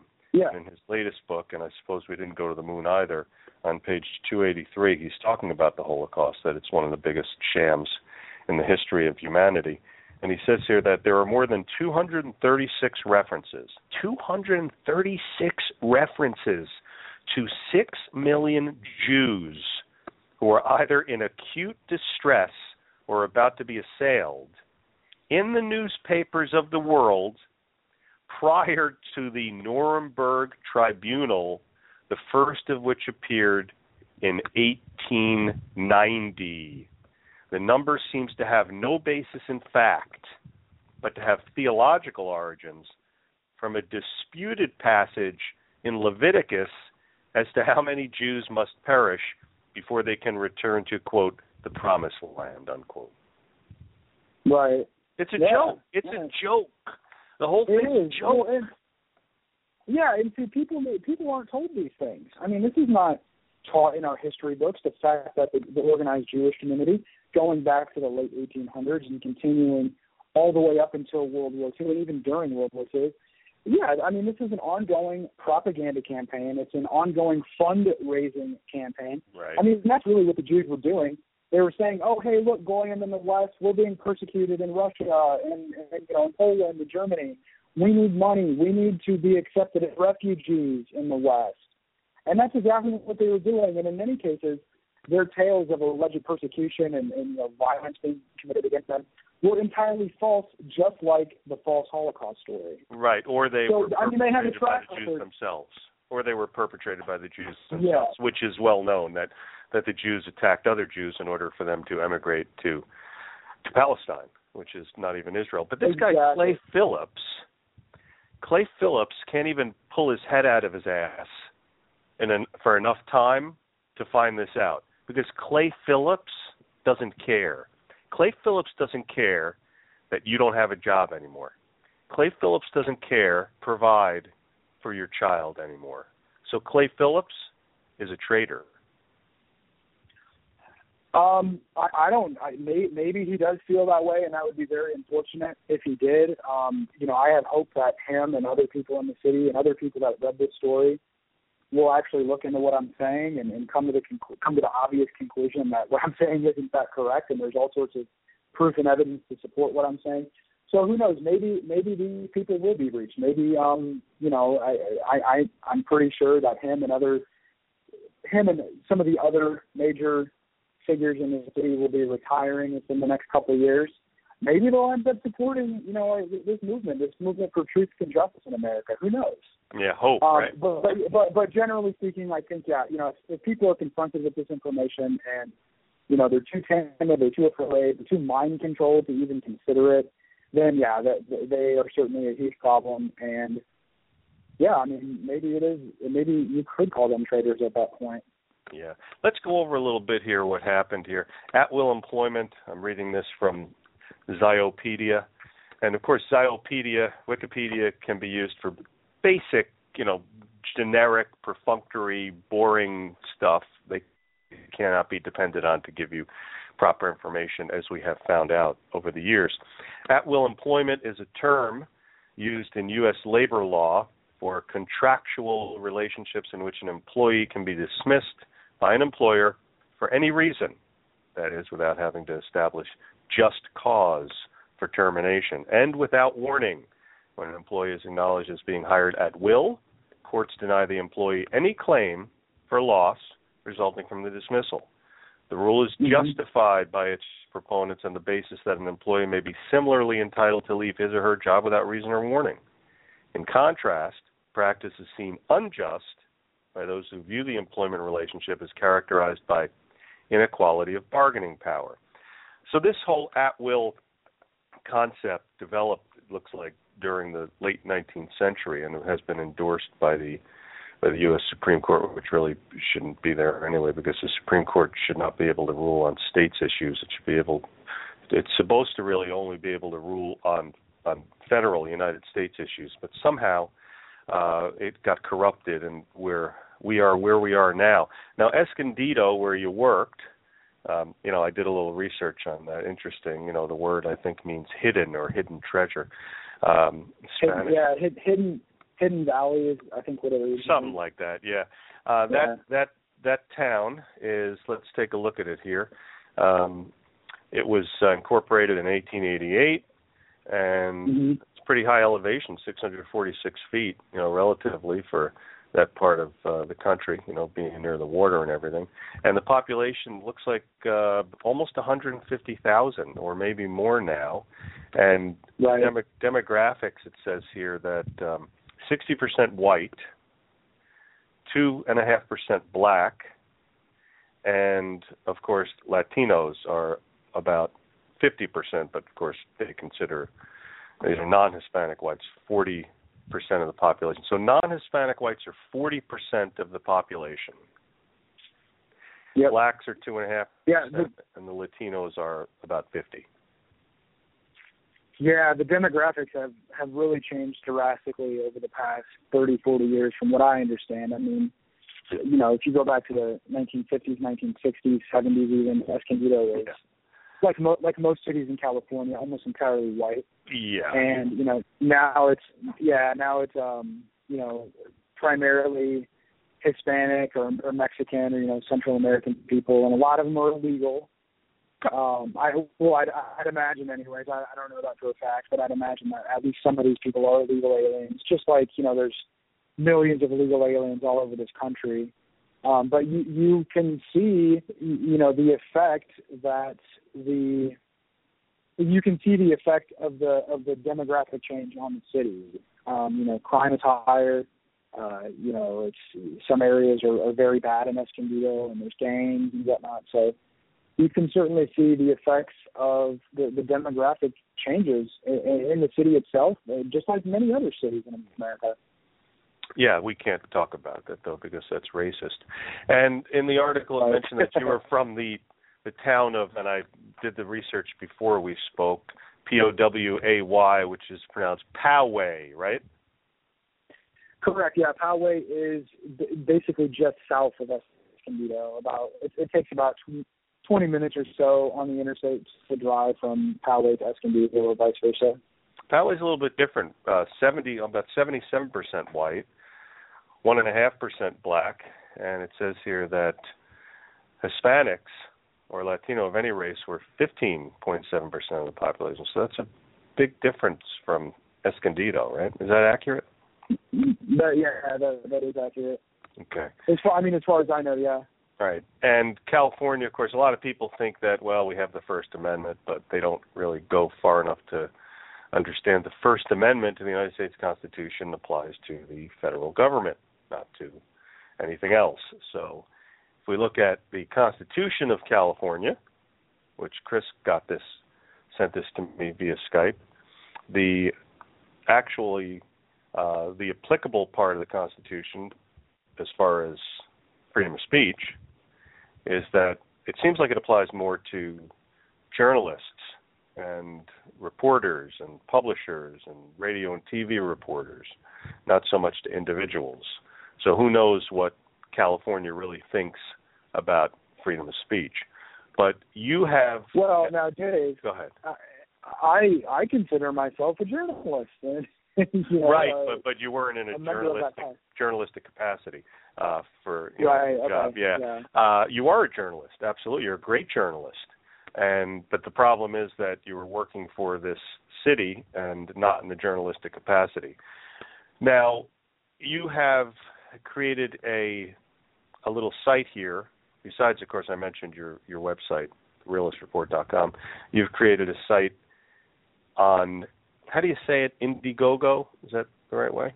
Yeah, that's correct. I did create a fundraiser through Indiegogo, as I'm sure you're aware, and many other people listening are aware. I used to have a PayPal account, and I was permanently banned from PayPal. Why? Likely as a result from pressure from the Southern Poverty Law Center. What did you do, though? What did they say that you did? Well, just because of the contents of the material on my website. Okay. Well. And there have been many other people that have websites and blogs that write about similar subjects as I that have had their PayPal accounts terminated as well. So, I mean, that's to be expected. However, I have used Indiegogo in the past, and I was able to successfully conduct a fundraiser and meet my goal, and I'm hoping to do the same thing now again, just to kind of raise some funds to help me get through the next month or two and figure out what I'm going to do. Yeah, well, you've raised right now, it looks like $1,304. You're trying to get $2,000 here. And right. This website will be linked to the interview. So if anybody wants to help out John, well, please do. I mean, this is why, and the reason that we're talking. I mean, I myself have as you know, a history with the First Amendment, with freedom of speech, because I was sued by the New York Stock Exchange. They were trying to silence me, and it went all the way up to the federal courts. Well, it was in the federal court jurisdiction, the Southern District of New York, and the judge who ruled on my case was the black fella who was involved in the 1954 Supreme Court Brown versus Board of Education decision. He has since passed on. He was like 1,000 years old when he allegedly wrote the 30-page opinion, which I doubt that he did. It was probably his clerks. I mean, I think that's the way it works. I know enough about the law to know that they're just too overwhelmed, these courts, and they just really don't even look at these matters until many times the day that it's supposed to be in front of the court. But here, the New York Stock Exchange sued me because I was critical of them on the Internet, and this was back in the early days of the Internet. Of course, the Internet was released for commercial use in 1992, and I got on in 1995, and through dial-up, boy, that was a lot of fun. And then I started to write about the New York Stock Exchange in the late 1990s, and I was just amazed, like you were, about what you found out, and I would write about it. This stuff would just pour out of me many times at 2, 3, 4 in the morning. And I created a cult following, and it developed into a website that wasn't really out there before about being critical of Wall Street. It's fashionable now, but prior to that it wasn't. And I saw through the New York Stock Exchange, and I tried to get these people educated about it. And, of course, they did, and they appreciated it. And then when the market started to go up, they said, "Hey, Dave, thanks for all your advice, but we got to go because the market's going up. I got to make money." So it's a whole fear and greed thing, and people just don't stick to their guns when it comes to real change. They're just in and out, basically for themselves, the whole free rider concept of political science. But here they sued me. I took it all the way to as far as I could, and I won. I didn't win anything, but I won. They basically ruled that I could say what I want and what I want. Even though what I was saying was many times vulgar, because I was using curse words, I could do it. It was within my right to do it. Now, the New York Stock Exchange isn't the United States government, but it was a quasi-governmental institution at the time. They were supposed to be there for the public good. What a joke. As you could see from that guy Richard Grasso leaving there with about $150 million for being a public servant. Of course, if you asked your average American about him, oh, yeah, he's the guy that got the NYSE off the ground after the Arabs attacked us in 2001. So the reason we're talking is not just because of my background with free speech issues, But it's because of what happened to you that this type of matter really shines a spotlight, not just on you, but it shines a spotlight on the newspaper that we write for. And the reason that it does is because it really shows people how important it is for a newspaper in this country to be a real newspaper. And, of course, American Free Press uses the tagline, sometimes America's last real newspaper. And isn't it America's last real newspaper? Because it's not beholden to anybody, because your matter here completely highlights why American Free Press is so important, why the media is supposed to be there in the first place. We're not supposed to make people happy. We're not supposed to make people feel good. We're supposed to get people angry. We're supposed to give people the uncomfortable facts. That's our job. And that's what you are doing. That's what you're doing. And that's why it's so vital for people to support not just you, and I hope they do, and I hope you get the money here to help you get over this tough patch here that was created by everything that we're talking about. But it's so important for people to support an independent newspaper, because if the day comes that American Free Press is either forced out of business, as their predecessor, the Spotlight, was by the organized Jewish interests, and that's exactly what happened to it. If it's not forced out of business by them, or if it's just allowed to wither on the vine, where are you going to go for your news? Alex Jones? Right. Yep. So people exactly. People need to really listen to this story. Listen to what happened to John. Look what happened to John here. Just a regular American guy from the breadbasket of the country, Omaha, Nebraska, has a child, just speaking his mind. But it's not allowed. You're not allowed to speak your mind. And if you write about it, that's even worse. Right. And, I think that this story and similar stories, this really does outrage people. I mean, and that's reflected in the comments on the news story on the San Diego Union Tribune's website.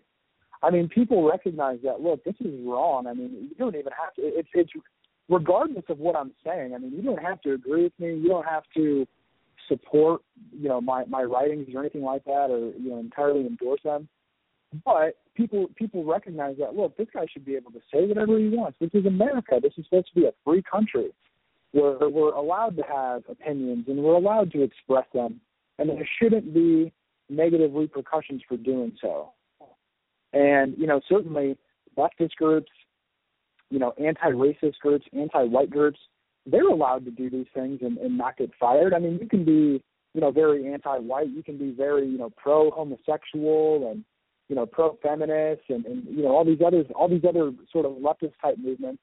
And you can openly espouse these opinions, and you won't be fired. You'll probably be rewarded and promoted. In fact. Not probably. However, you are rewarded and promoted. Yeah, I mean, that's the thing. There's a huge double standard here. And, this type of story, my situation, this really does anger people. And they recognize that it's wrong, fundamentally wrong, and fundamentally anti-American.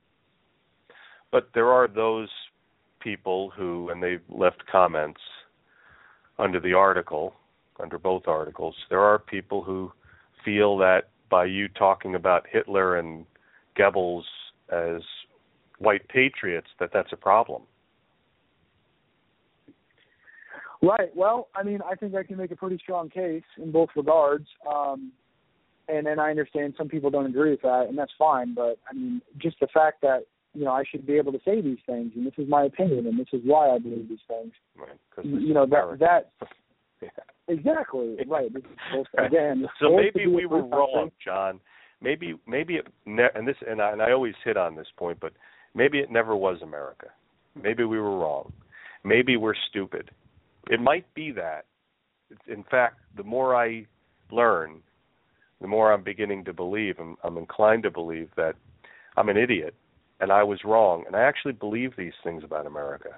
Maybe I should have paid attention to Mark Twain or people before him who said there is no free speech. He was afraid to even publish that because of the repercussions.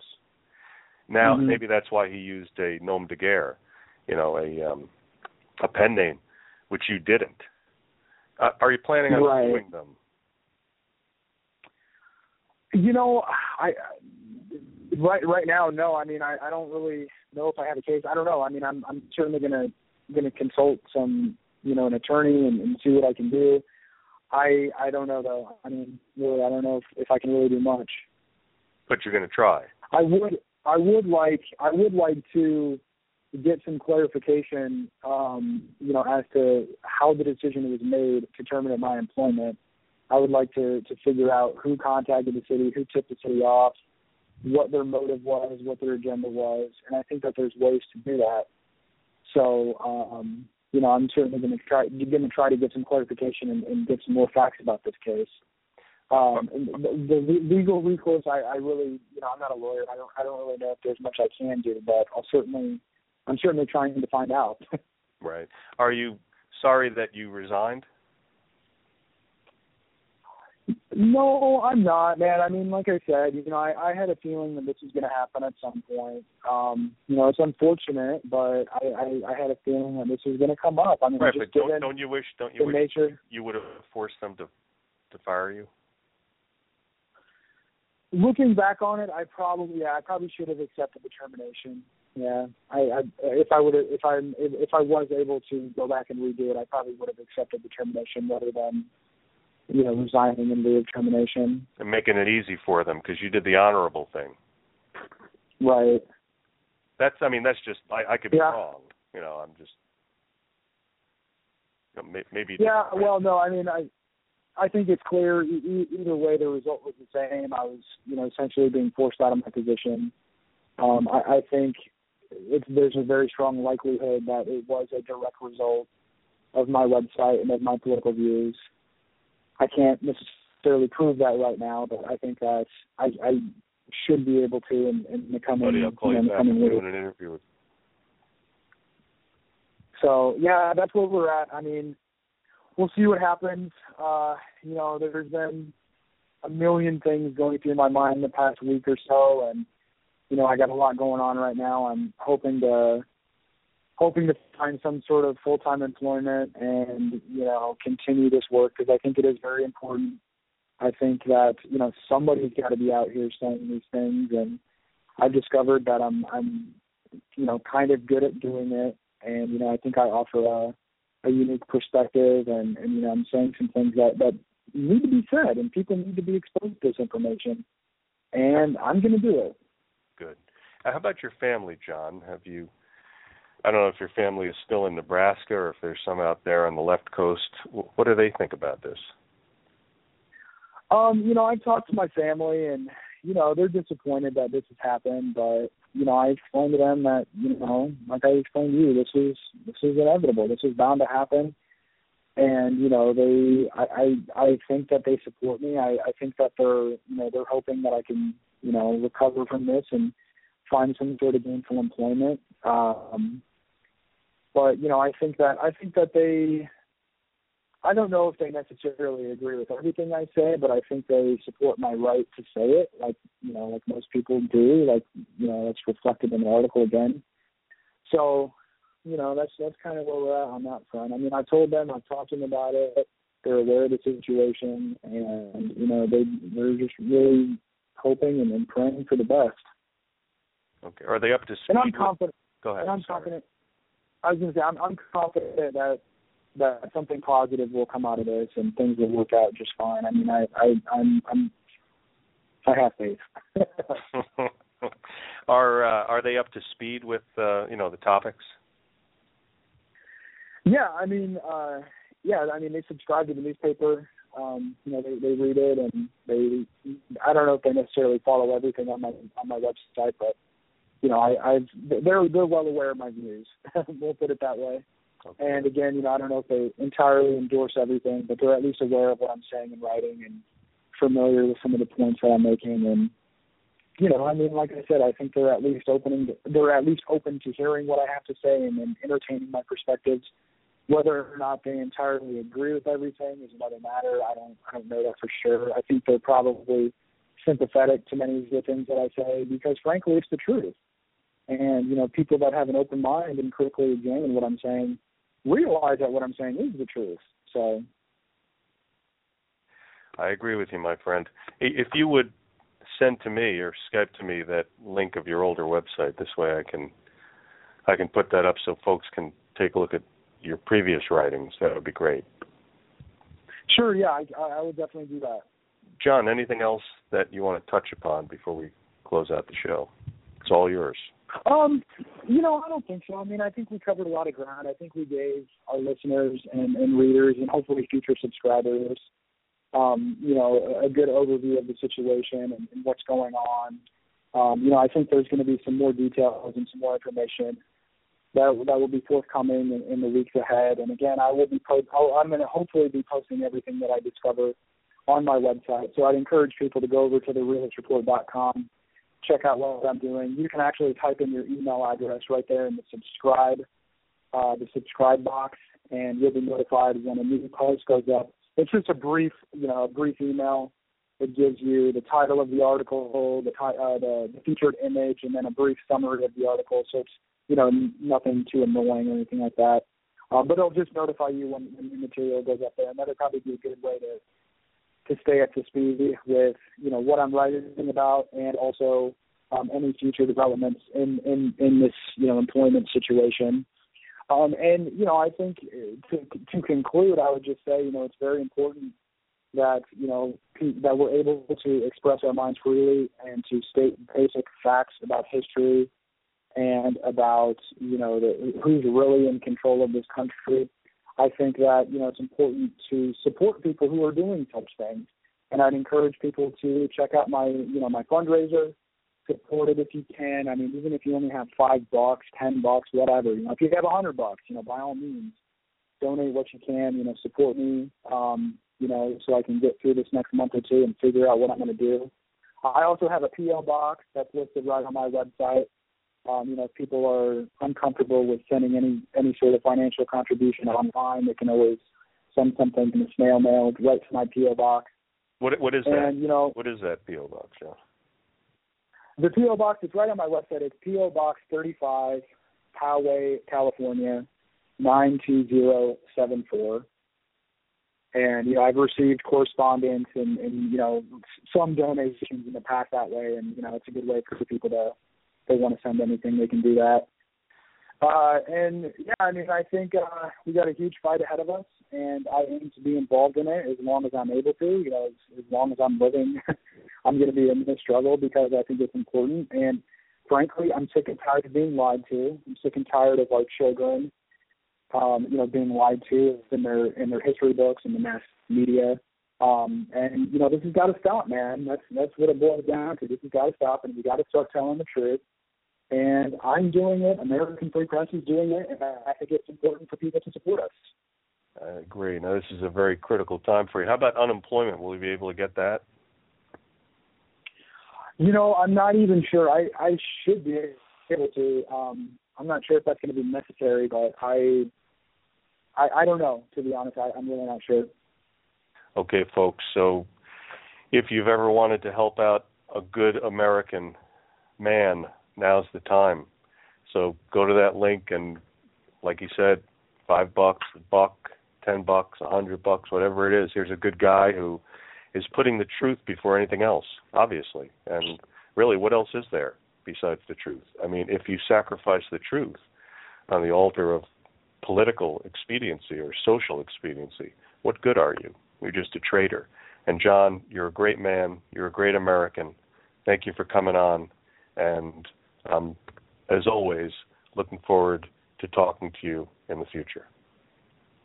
Thank you very much, sir. I appreciate it, and I will talk to you soon. Thanks, John. Good luck.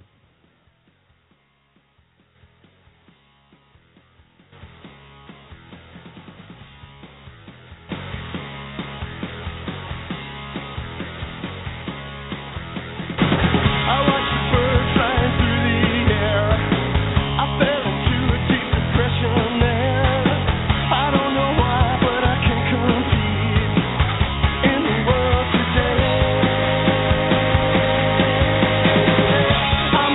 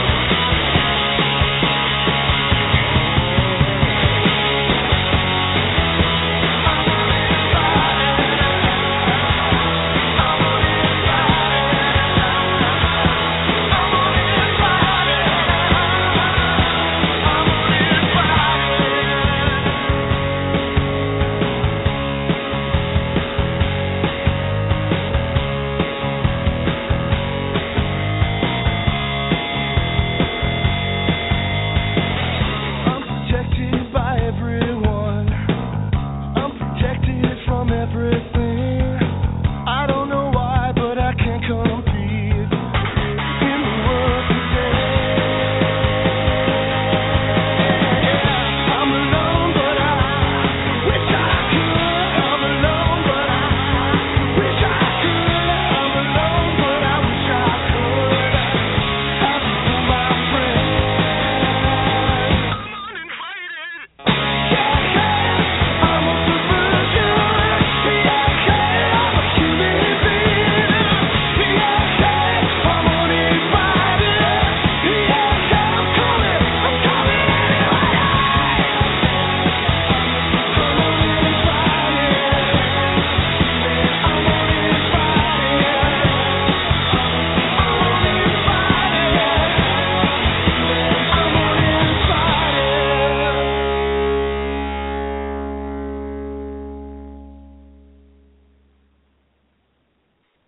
With Lucky Land Slots, you can get lucky just about anywhere. Dearly beloved, we are gathered here today to... Has anyone seen the bride and groom? Sorry, we're here. We were getting lucky in the limo and we lost track of time. No, Lucky Land Casino, with cash prizes that add up quicker than a guest registry. In that case, I pronounce you lucky. Play for free at LuckyLandSlots.com. Daily bonuses are waiting. No purchase necessary. Void where prohibited by law. 18+. Terms and conditions apply. See website for details.